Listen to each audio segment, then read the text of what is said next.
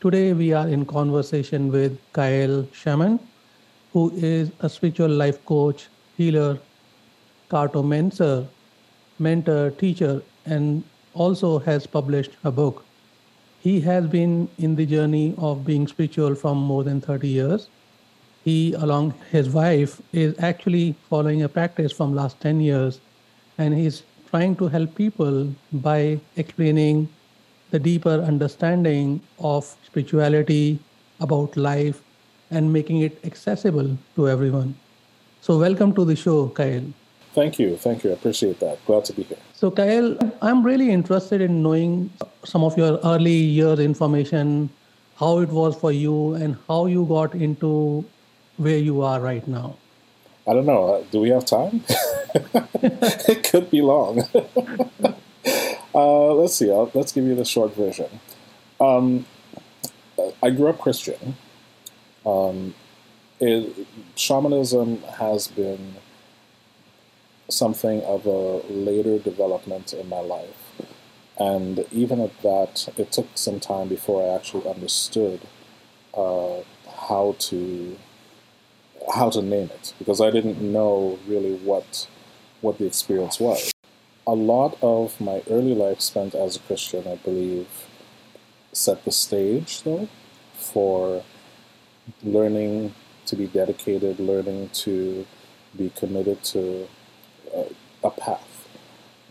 And that's one of the biggest discoveries that I had very, very early on. Even though I moved away from Christianity, it a lot of the tenets that I learned were somewhat applicable into shamanism. So I think with the experiences that I've had, um, probably the biggest one that really catapulted me into taking on my own spirituality as a personal developmental role was sort of an almost fatal altercation I had with a family member of mine. And it left me pretty broken, very, very emotionally broken.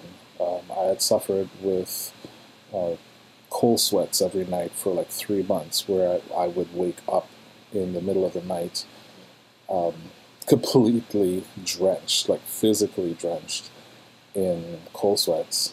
And eventually I thought to myself, I'm probably not going to live to see 25 if this continues. And so I had to figure out what to do. I didn't have anyone though. I was living at an uncle of mine at the time. And I remember very distinctly one night when I had woken up out of the cold sweats. My chest was pounding so hard. You know, like most people, when you get like a strong palpitation, you kind of hold your chest, and sometimes you have like a fist on your chest. So that's basically how I woke up. But my heart was pounding so hard that I was feeling my heartbeat ricochet through my fist to the back of my hand. That's how strong it was. And that's when I realized I think I might be in some trouble here, because I don't know if I can handle another one like that. Yeah, I can understand. And it was a few moments later. I remember, to this day, I remember very distinctly hearing a deep, strong, authoritative voice say, "Face your fears." And it resonated with me in a very profound way. And it also kind of shocked me, because I had never had that type of experience before. I've had similar experiences within Christianity because of several events. Like my dad had a gospel band, and we did evangelical work. We were doing like 150 shows a year for like 12 years, you know. So I'm used to having spiritual experiences, but there was nothing that was like that. And I went back to sleep, woke up the next morning, and it just kept bugging at me, you know, repeating the words, "Face your fears." So that's when I started to think, well, okay, what am I actually afraid of? Since I grew up Christian, well, there's only one thing to be afraid of: the devil, right? And then I thought to myself, well, I'm not really afraid of anything, let alone the devil. So, I kind of logicked it out that I'm not actually afraid of the devil. So what am I afraid of, as opposed to who am I afraid of? Because I've never actually really had like personal fear of anyone, which I know might be strange to say, but I've never really had that. It just, I always thought that it was just more of a thing as opposed to a person. And I started asking that question: what am I afraid of? And it turns out that associated with the devil, I remember very clearly reading, especially in the Old Testament, several several stories and accounts about magic. And I know a lot of people don't even know that that's there in the Bible, but there are several instances where people of God who were accustomed to speaking with God directly, they basically just told God, blah, blah, blah. You won't talk to me, I'll go find somebody else to talk to. And the magic that was described, it was very powerful. Like, it was really, really destructive stuff. So that got me thinking, well, I guess I am afraid of magic. So the logic said in my head, well, if I do this, chances are I'm going to hell. So if I find out it's real, I win. If I find out it's not real, well, I can handle the consequences. I still win. Because I needed to find out how to get rid of this palpitation and cold sweat and anger and PTSD and anxiety and depression that I was experiencing. Because it wasn't just uncomfortable, it was actually life-threatening. And once I had that part figured out, that this was the fear I was facing, I needed to understand the fear. And the only way I thought to do that was to study it. And I did that my entire life. Anything I didn't know, I always found a way to find some form of material, a book or person to talk to and study it. So I was actually having this discussion very early this morning with my wife. We often kind of reminisce a few things, and I said to her, I finally remember the bookstore that I went to back then. So, we're talking like back in the 90s, in my home country of Trinidad, where I'm from. And the name of the bookstore is Ishmael M. Cael. And if you wanted to get a book for any reason, they carried every school's book for every single curriculum. So that was basically the only place that you went to. There were other stores that might have had some stuff, but they always had all the stuff. So I went there, and you got to think about the scene almost like back in the old school day of when you had to go to the drugstore to buy condoms. You didn't really want anybody to see. So basically, that's kind of how I did with the books. Like I made circles around that part of the bookstore. Eventually, I stopped, and then I started perusing the books. And there were two of the books that I think they had maybe 4 books in that section, and 2 of them were calling out to me. Interestingly, the first one was Golden Dawn Magic. And as I was reading through that book, it was so wild to me. When I think back about it now, it's like, man, I should have got that one, But it was so wild to me about how they were describing things, and I just thought, nope, can't handle it. And right next to it was another book called Magic for Beginners by J.H. Brennan. That was the one I picked up. And the biggest reason I picked it up because the back of the book stated that if you get through the first half of this book, the promise is that the author would teach you to materialize a $100 bill. So I thought, well, this would definitely be a proof point, since that's how I base my life on.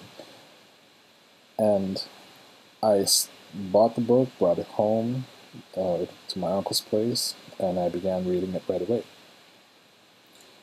By the time I got to chapter 3 of that book with the meditations that he talked, which was interesting because I think it was in chapter 2, the method that he talked about with the meditation preparation, I swore that thing was written just for me, because he was describing how to deal with problems that created mental issues. I just went through that.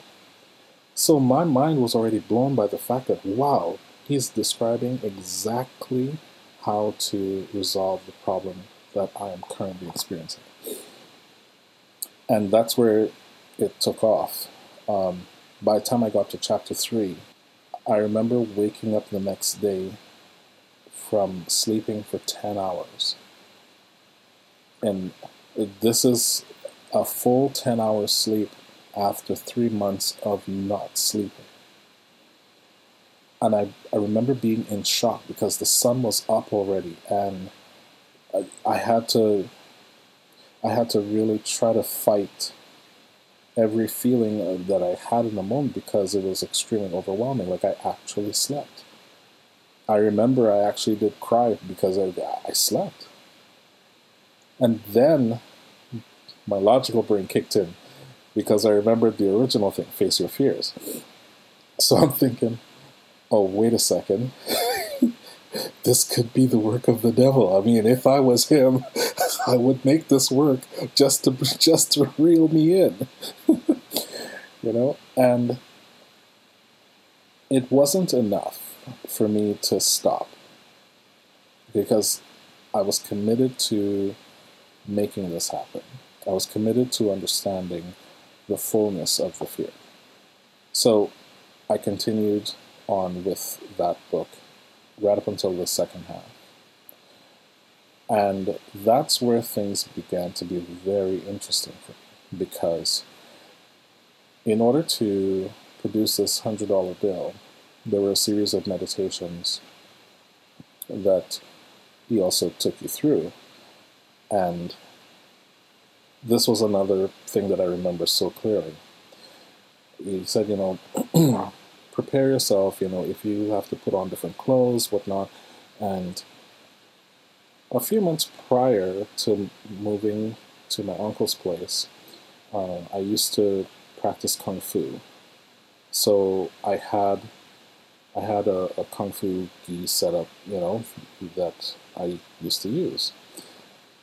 So that's what I did. I put on the Kung Fu gi, and it was on my bed, and I remember the last line of the ritual.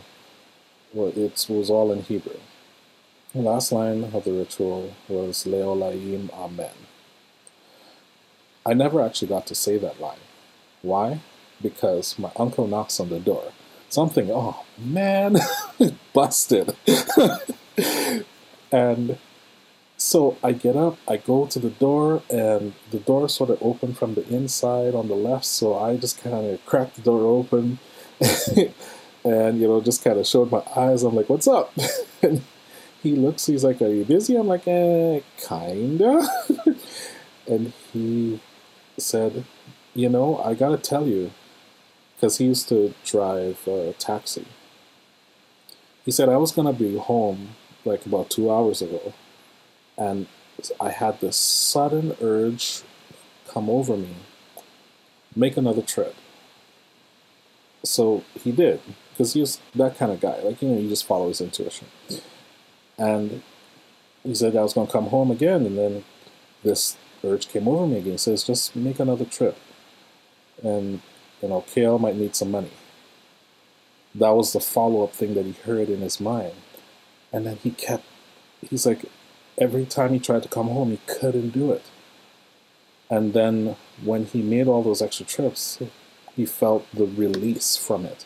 Okay, I could go home now. So he said, I don't know if you need this, but here. And he hands me 520s. So now I'm in full panic mode because I didn't finish the ritual. He hands me 520s. I'm looking at him. He tells me the story. I'm looking at 20s and I'm looking back at where I was laying down. I'm thinking, holy crap, that just happened. So that was the big experience that I had. And the part of the book that goes beyond that had said, you could stop here or you could continue. If you stop here, you've gained some really valuable skills. And, it's the author's hope that, you could take those through your life with you. But Let me guess, you didn't stop there. Oh, hell no. Hell no. He said basically, if you go beyond this, you can't unsee this. Well, for somebody with my mind type, you can't tell me that I can't unsee something. Now I really want to see it, right? And it was great because the rest of the book took me into ceremonial magic, which I hadn't had an experience with. And it really gave me a proper foundation for understanding the broadness and the expanse of the reality that I had an inclination to believe there was a possibility it could exist, to right there in your face, here, it exists. That's how the journey really accelerated. And everything from there were just steps that I guess was thrown into more so. Most of it has always been, I guess for want of a better explanation, more of a shy experience simply because I grew up Christian. And when I emigrated to Canada, that was another giant leap because now I had more access to more content. And I bought books like you wouldn't believe. I went to town. I think I spent like $5,000 on books within the first 2 years of being here. And I soaked it all up. The disappointment I found was that everybody regurgitated the same thing. And I don't know if your listeners have ever experienced that. You get this really new book, you think it's all so cool, and you realize, wait a minute, I read the same thing here in like 4 other books. Like, what is going on here? And then I realized, yeah, that's the industry.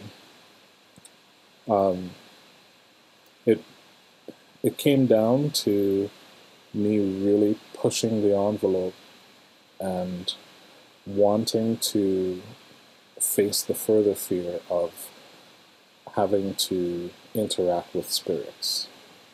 That's what really helped me to go further and realize that there is an intelligence behind the intuitions that I was receiving.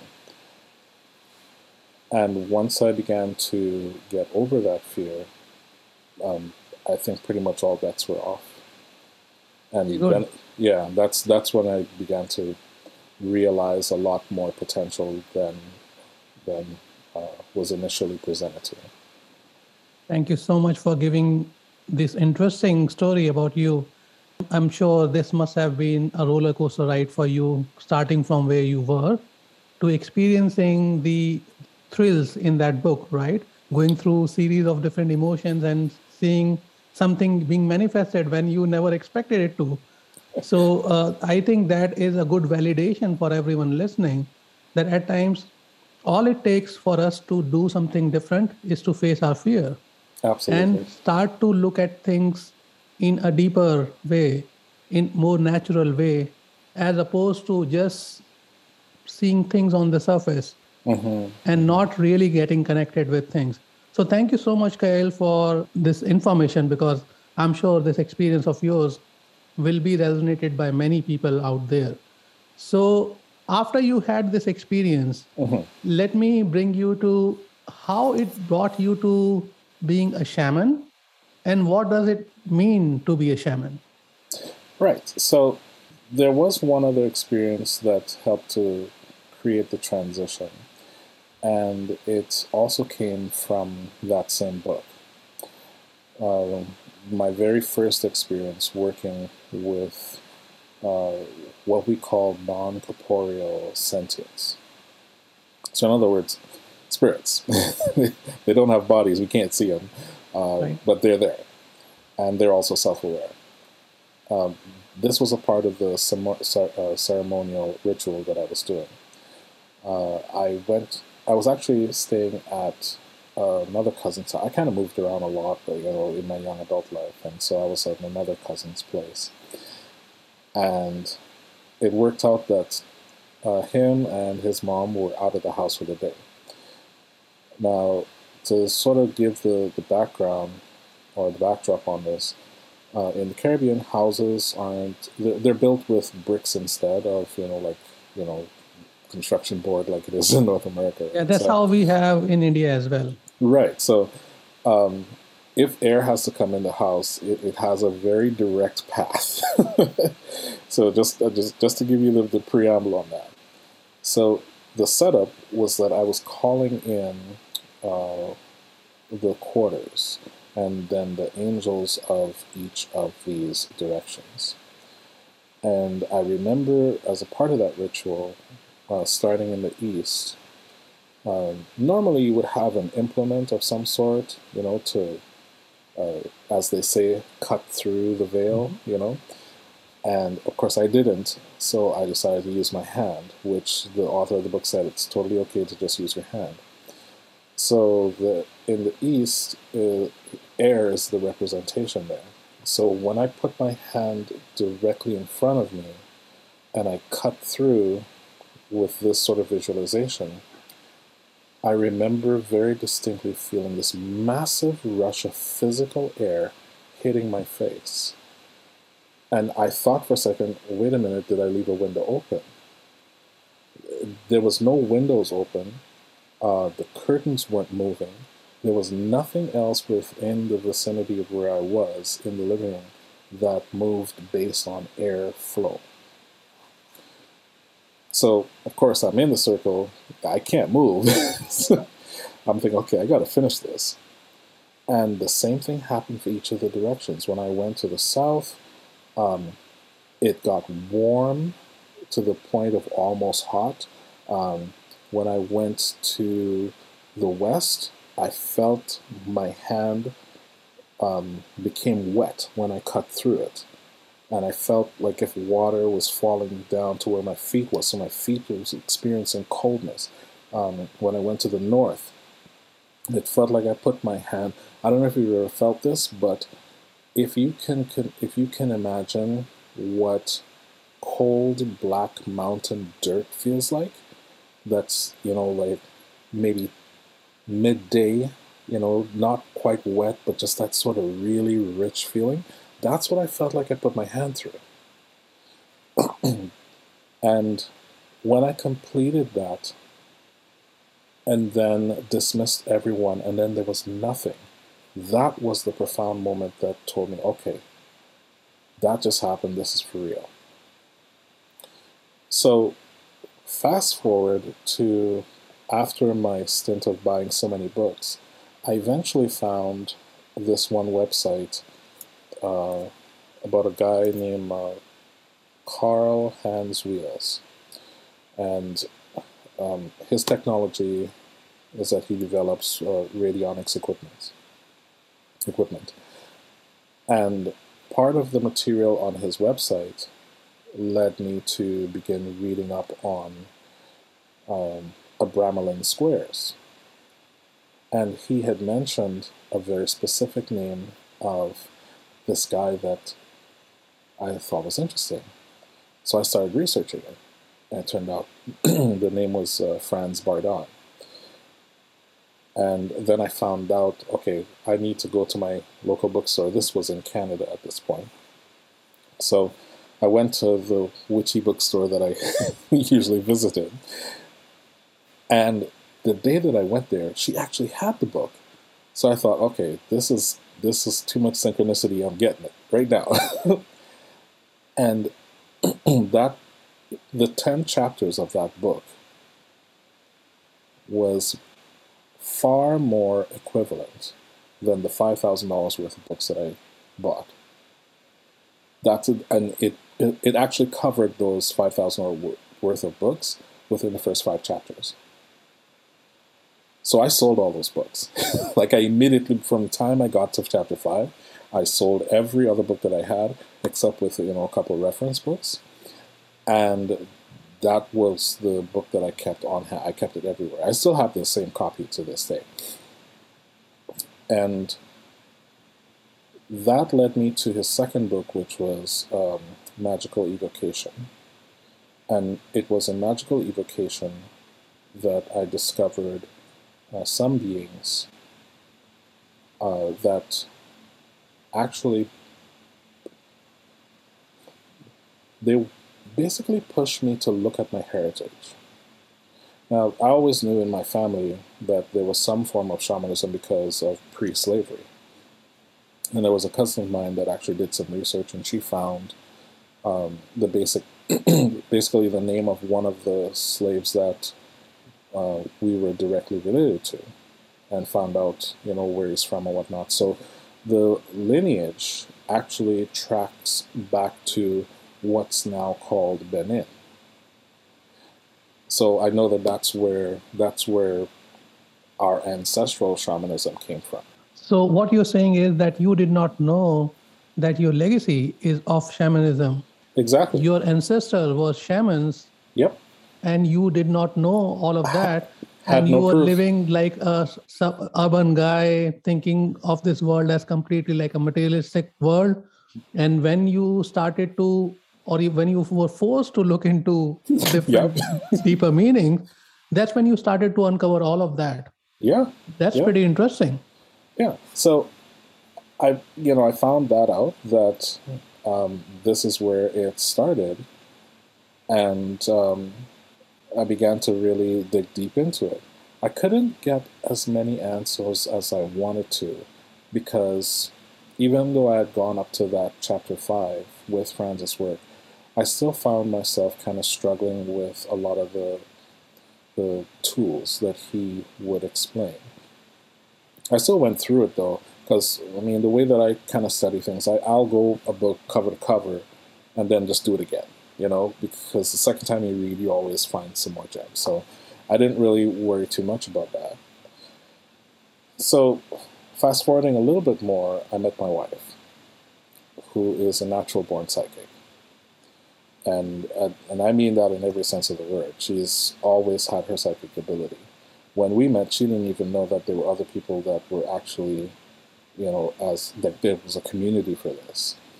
And by that time, I had gained, enough experience with the tools I had, so I was able to teach her. To this day, I think she's probably still the only person that I've ever gone that many days of teaching with. Like, she was so vigorous about training. She was like, okay, if we're going to do this, we're going to do this. I said, no. Let me tell you, if we're going to do this, we're really going to do this. She's like, okay, bring it on. Yeah. And she studied with me for 30 days straight, consistently, every single day.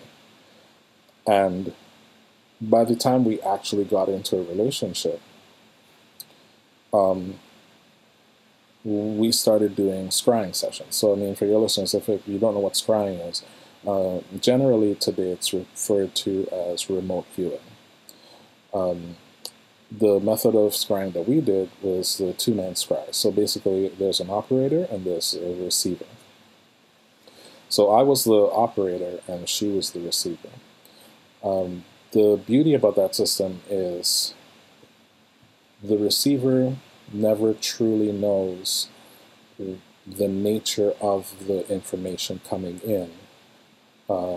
They just tell it as they receive it. And then the operator would be the one that would be able to discern or understand exactly what's going on. So when we got together, this whole idea of my ancestry came up again. And so we started running those scrying sessions. And that's when I found out like the bigger part of the story as to exactly what happened with my ancestry, because I found out directly from the source. And you know, like how, because in my family there was always a joke running around about there was a familial curse, you know, and I watched it happen. The men in my family never survived their first marriage. Not maybe one of them, and he was different just because he understood what was happening, and he was also voodoo trained, which I also am. But we'll get to that. um, but none of the men ever survived their first marriage. Some never even survived the second marriage. And so it always bothered me that there might be some truth to that. And then I found out exactly why through those scrying sessions. And that allowed me to really prepare for what was happening and how to remove that from my person, you know, as not being a part of that curse.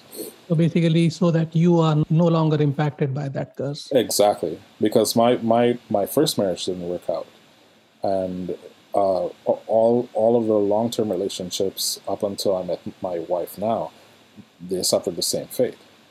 So like I had first hand experience of this. You know, for whatever reason, the situations always ended that they were aggressively dissolved. So I needed to fix this, because here I am with this particular girl, and I'm like, I'm not giving this up. Like, hell no. And it was really, really fortuitous that she had this particular skill so that we could build this together. That's what allowed me to really find out more. And I hadn't known the reality of the act of shamanism until those scrying sessions, where I found out the story that was told through those scrying sessions. So the development in like taking ownership of my shamanism then brought me to try to find out what this was. So after I did a bit of research about what is this word that kept coming up, I started seeing it all over the planet. And so now I could say, like affirmatively, what it means to be a shaman has to do first and foremost with zero religion. I know there are some who would disagree with that, but shamanism at its core has zero tolerance for religion, because every part of our existence is based in energy. And religion, for all intents and purposes, even though it can be useful, it does try to exploit the energy as opposed to participate in the energy. So that's across the board.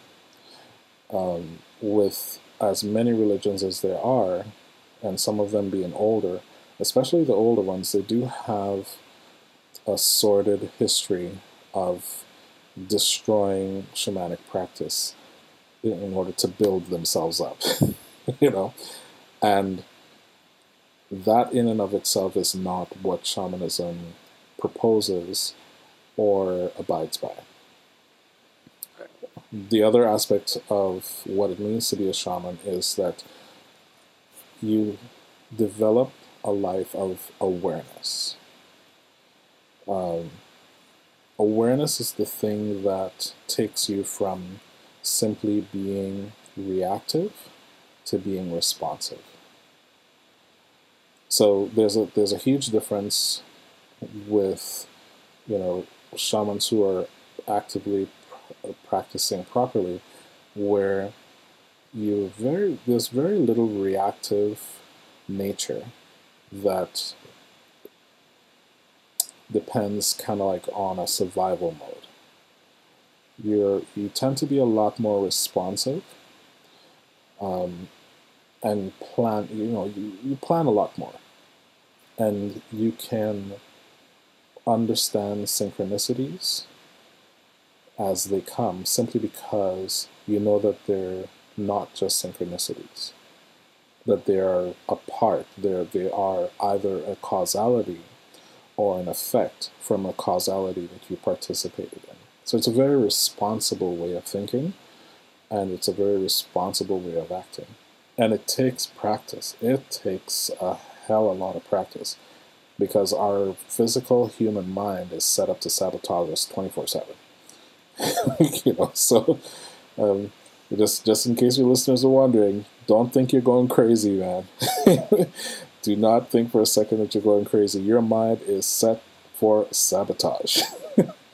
So it takes a serious level of conscious effort um, to practice the tools that would help you to always respond as opposed to react. So, just to summarize, so shamanism is the the natural truth, right? Without the Yes. filter of any understanding or any name that we put. Like human society tries to come up with religions, with Right. traditions, with some labels. Yeah. But shamanism is seeing everything the way it is meant to be in Exactly. the natural form. And the other aspect that you mentioned about being a shaman is that you be responsive as opposed to be reactive. So Yes. rather than living the way typically everyone lives in an autopilot mode, Yep. we don't have control over our thoughts, we don't have control over our actions, and we don't think it through before acting. Right. At times, even before we realize we have already acted. Exactly. So I understand when you say being responsive, even though it sounds really simple, Yeah. it is really difficult. And at many a times, you, like you rightly said, it may feel like you're losing your mind. Yep. You're going into uncharted territory. It is something really different, because when you see the outside world, you will not be able to find some of the correlation, because some of the people around you will Yes. not think that way. Yeah. And in their definition, you will be different. They'll immediately categorize you as different. Yep. And you have to deal with that, but at the same time, be on your track, understanding that all of this is actually a perception of everyone seeing things differently. But Of when they course. come to the real way of looking at it, which is the base of shamanism, is looking at everything as it is, all of these perceptions would go away, It's and actually there would be one truth. it's actually really fascinating how fast your realizations, how fast they dissipate in the face of seeing things as they are. Like when you take those filters away, and you're just looking at it for all intents and purposes of this discussion, like when you're looking at it from a shamanic point of view, to be responsive or to be able to plan your actions, when you take away all of those facets of the way that society creates filters for everything, and you just see the situation as it is, I could understand, because we get this from our clients too. I can totally understand why it becomes so scary, because it feels really simple in that moment. That, oh, what do you mean I just have to do this? Like, I thought I had to go, do penance and go 10 years around the mountain, and so I get that. I totally get that. I understand that difficulty you're talking about. I know it because my general my general character always goes to war if I could. If I just let myself go, I'm the first one to go to war. But I've learned over time there's a time and place for defense, and there's a time and place for offense, but there's also the opportunity to just observe. So that's the challenging part, to just sit back and observe before you act. It is that's the biggest challenge. I can understand why it is, because our mind is a monkey mind, right? Oh Jumping from one boy. branch to another. So that's really good to know. The other side, something I think would be interesting for our listeners would Mhm, be, what are some of the tools that shamans use? mhm. And some of those tools, I'm sure, would help people take that extra time before they act when the thought comes. Right. So a combination of a number of things. One of the biggest tools that I learned um, through Franz's work is clarity. Right? You can only develop true clarity with self knowledge. Interestingly enough, almost every system that has purported itself to be in existence, kind of older than time, sort of a deal, all of them have a similar statement and similar sentiment. The most popular one that gets touted around spiritual circles is "Man, know thyself." There hasn't been any like formidable system that goes without that. You'd find it in Wiccan philosophy, you'd find it in Druidic philosophy. All of them at the beginning, even in Masonic philosophy, at the very beginning of your study and training, it is geared for you to know who you are. That's the only way, and I've seen this time and time again, it is the only true way to develop clarity. The reason for needing clarity is because once your thoughts are clear, then you'll be able to truly understand what skill set you bring to the world. What are you capable of? When you can understand what you're capable of, you have the choice to decide if you're going to participate and contribute. You have the choice to decide what kind of life you want to live. I mean, you hear it from a lot of the manifestation gurus and whatnot, but this is where they get it from. If you don't have that clarity, the whole system falls down. So when you talk about our minds doing the monkey mind thing, right? It's very true. The only way to slow that down is to develop clarity.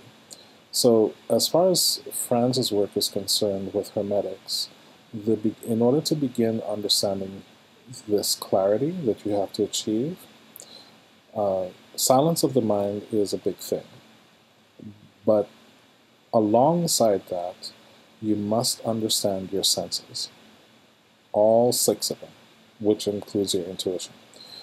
You have to understand that, for example, well, actually, you know what? Why don't I demonstrate this very, very simply, all right? Okay. And after I do this with you, I'll explain it for your listeners so that they can try it for themselves. So just for your listeners, basically what I did, I wrote the word love on a piece of paper, and I had our host repeat the word in his mind to prove a very simple point. If you heard without your physical ears and you spoke without your physical mouth, then your sensory perceptions and receptors are not physical, right?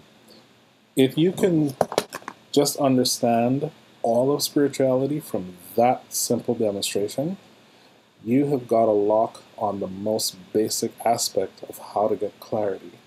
Because once you can separate the physical aspect of your sensory experience from your mental aspect of your sensory experience, now you can have sort of a time delay between what you think and how you act or how you respond. That's real clarity. Because when you think it and you put that bridge up to observe the thought, you now have full control of how you act or how you choose to respond. And that by far is the most powerful tool you can have. In fact, uh, as far as practicing shamanism goes, it is the most important tool, because you have to be able to fully recognize what you are experiencing when you are in the spirit world. And you can't understand that experience if you don't even understand what your sensory experience is. The, the senses don't change. I think a lot of people get confused with that. When you are in the spirit world as a shaman, your senses do not change. You still have intuition inside. You still have your sense of sight. You still have your sense of hearing, your sense of taste and smell and touch. You can feel things. You can feel textures. You can actually experience a larger variety of colors, because the spectrum widens when you are in the spirit world. So you can't really understand exactly what you're experiencing if you do not have a proper correlation between your physical experience with your physical sense of touch, your physical sense of sight, the nuances of tasting when you eat food, right? All of those things, they just become a little heightened when you're in the spirit world. And that's why you need to have clarity. Because once you're able to understand the correlation between the two, not just like what we did with the demonstration of the sight word, but with all of the senses. And if you can just, if your listeners, if you can just get that part down, I promise you, your experiences will be way more profound. That's the real core beginning stages that everyone can practice, whether you're pursuing shamanism or not. So, what you're saying is to be a shaman, you need to have clarity. And in order to get clarity, you need to understand that we need to have silence of mind. Mm-hmm. And we also need to realize that the physical senses that we think are everything. We have inner senses, and they are more powerful than these senses. You can hear, say, experience many things, which we typically don't unless we start to pay attention to those. And Exactly. that's when you start to get clarity about the universe, things Mm-hmm. around you. You start to have control over your mind, because then you start to see your truer self as Yes, opposed to what we currently see. So that's absolutely. pretty good. Thank you so much for that.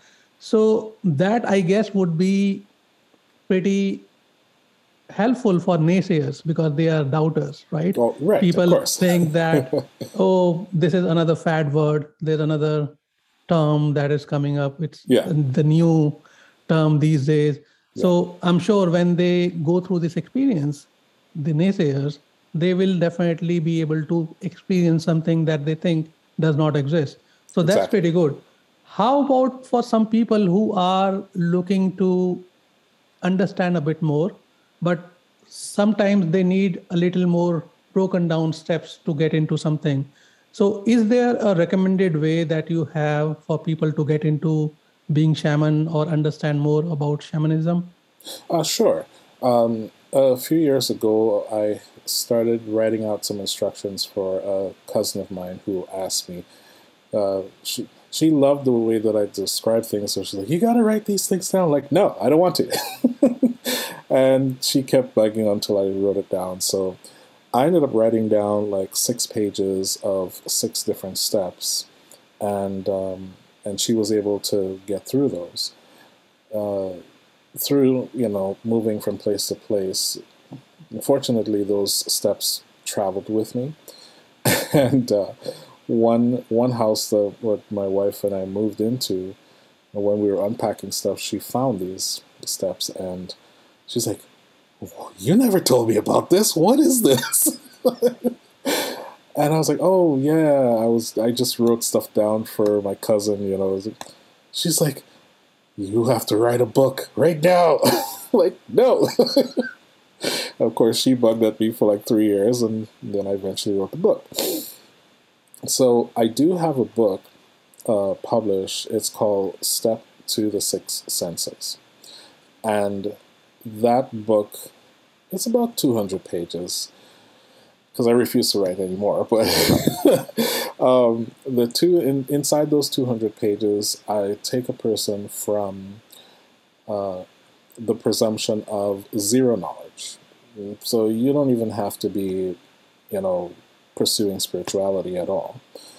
But each of those steps help the person to identify one of their senses in a very visceral way, and I take the person through a series of instructions that help to focus on that sense.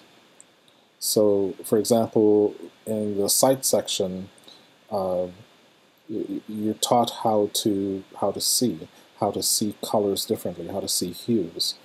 Um, in the tactile section for touch, um, I don't know. I don't know if you know this, but there's a little paper game that kids used to, I don't know if kids still play this, called Tiddlywinks, where you make the paper into sort of a thing where you could like just you open it up with your thumb and your fingers like that, and there's like numbers and whatnot. Right. So um, I have a version of that in there so that you can fold like origami, see it folded, and then part of the test is to blindfold yourself and fold it in the same way, and to understand how sensitive your tactile senses are.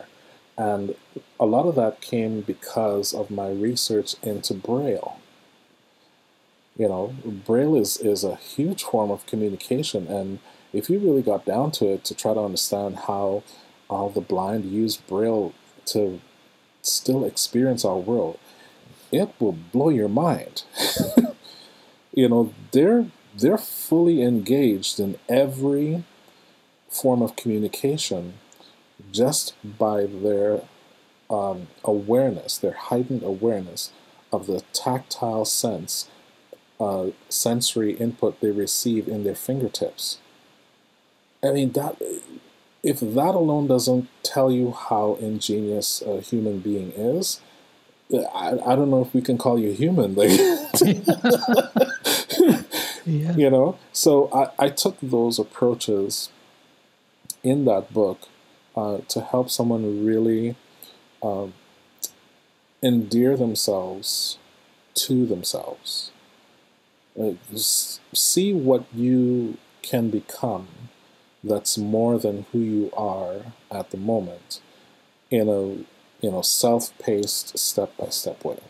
So that's my recommendation.